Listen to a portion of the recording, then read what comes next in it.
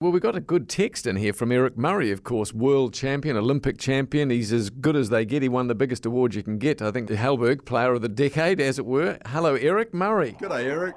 G'day, guys. I'll tell you what, it's a fascinating discussion. Yeah, we're enjoying it too. So from an athlete's perspective, Eric, did you ever get asked dopey questions by journalists? All the time. Right. I agree with everything that everybody said on this discussion. You know, we had those texts come in saying, yeah, the bloody media are asking all this crap.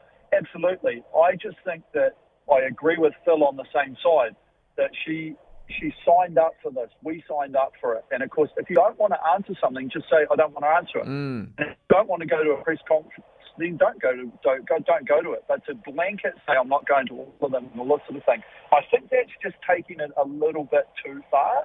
Right. Because one of the things, Eric, that as always, I think back at times when you were competing, and I'm thinking about Steve Hansen as well, who I mentioned just before, one of the great ways to divert attention from a dawkish question at a press conference, and that's when, as you and I both know, that's when most of the stupid questions come out. It's a press conference, not a one-on-one. But at a press conference, laughing is quite a good way to actually shut down a journalist, isn't it? Oh, yeah, there's many ways that it can be done. But the fact is that all our sports are done by promotion, you know, and the reason that articles are written, it's like, okay, All Blacks are playing Australia, so you do some interviews prior to it. But imagine our sporting world if there was no pre-game, post-game, or anything like that. You'd be like, man, this is weird. And at the same time, you have to have that pressure and everything on you as well. It's like, you know, when we were turning up to the Olympics and you get the media going, hey, you know, you guys in New Zealand's best hope of winning a gold medal. And you go, oh, well, thanks for reminding me. You know, not that I already had enough pressure on me at the moment. But you have to, that's what comes with the territory. Yes. Eric, I think one of the things Naomi takes issue with, and it's probably a fair point, again, you're an athlete, we're not. Right after the game's been played, they're trotted into the media conference. But that would have happened to you right after you've had your row and your regatta. You're asked to comment on the race itself. So do you feel there's extra pressure in that moment? Would you prefer to wait for an hour or a couple of hours?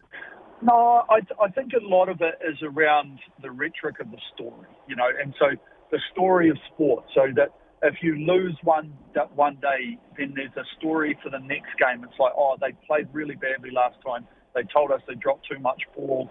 Let's hope they don't do it this time. And so that's what it is. You're sort of filling in the gaps of the overall story of your sport.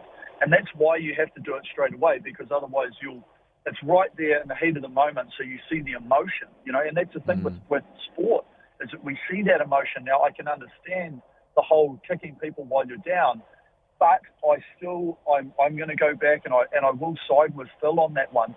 It's a sport. It's what people make money off. It's your job. That's why you make the money. And so it is an uncomfortable and an awkward position for you to be in when you've just lost the biggest tournament of your life or whatever. But the fact is that that's what you signed up for, and that's what we signed up for, you know, and it's just how you've got to roll as an athlete. It's a nice text for you here, Eric. It says, it's all right for Eric Murray. He never lost. Yeah. You didn't see the losing, you know, and we had that, you know. We went from being world champions, so on flip side of that one, we went from being a world champion in 2007, went into the Beijing Olympics, missed out on the final, and you've got to give that press conference that we gave at the time, and you're just wanting to burst out in tears because you're like, I've just lost 4 years of my dream. Right. I've got another 4 years to go. I've been there. I've done that, absolutely.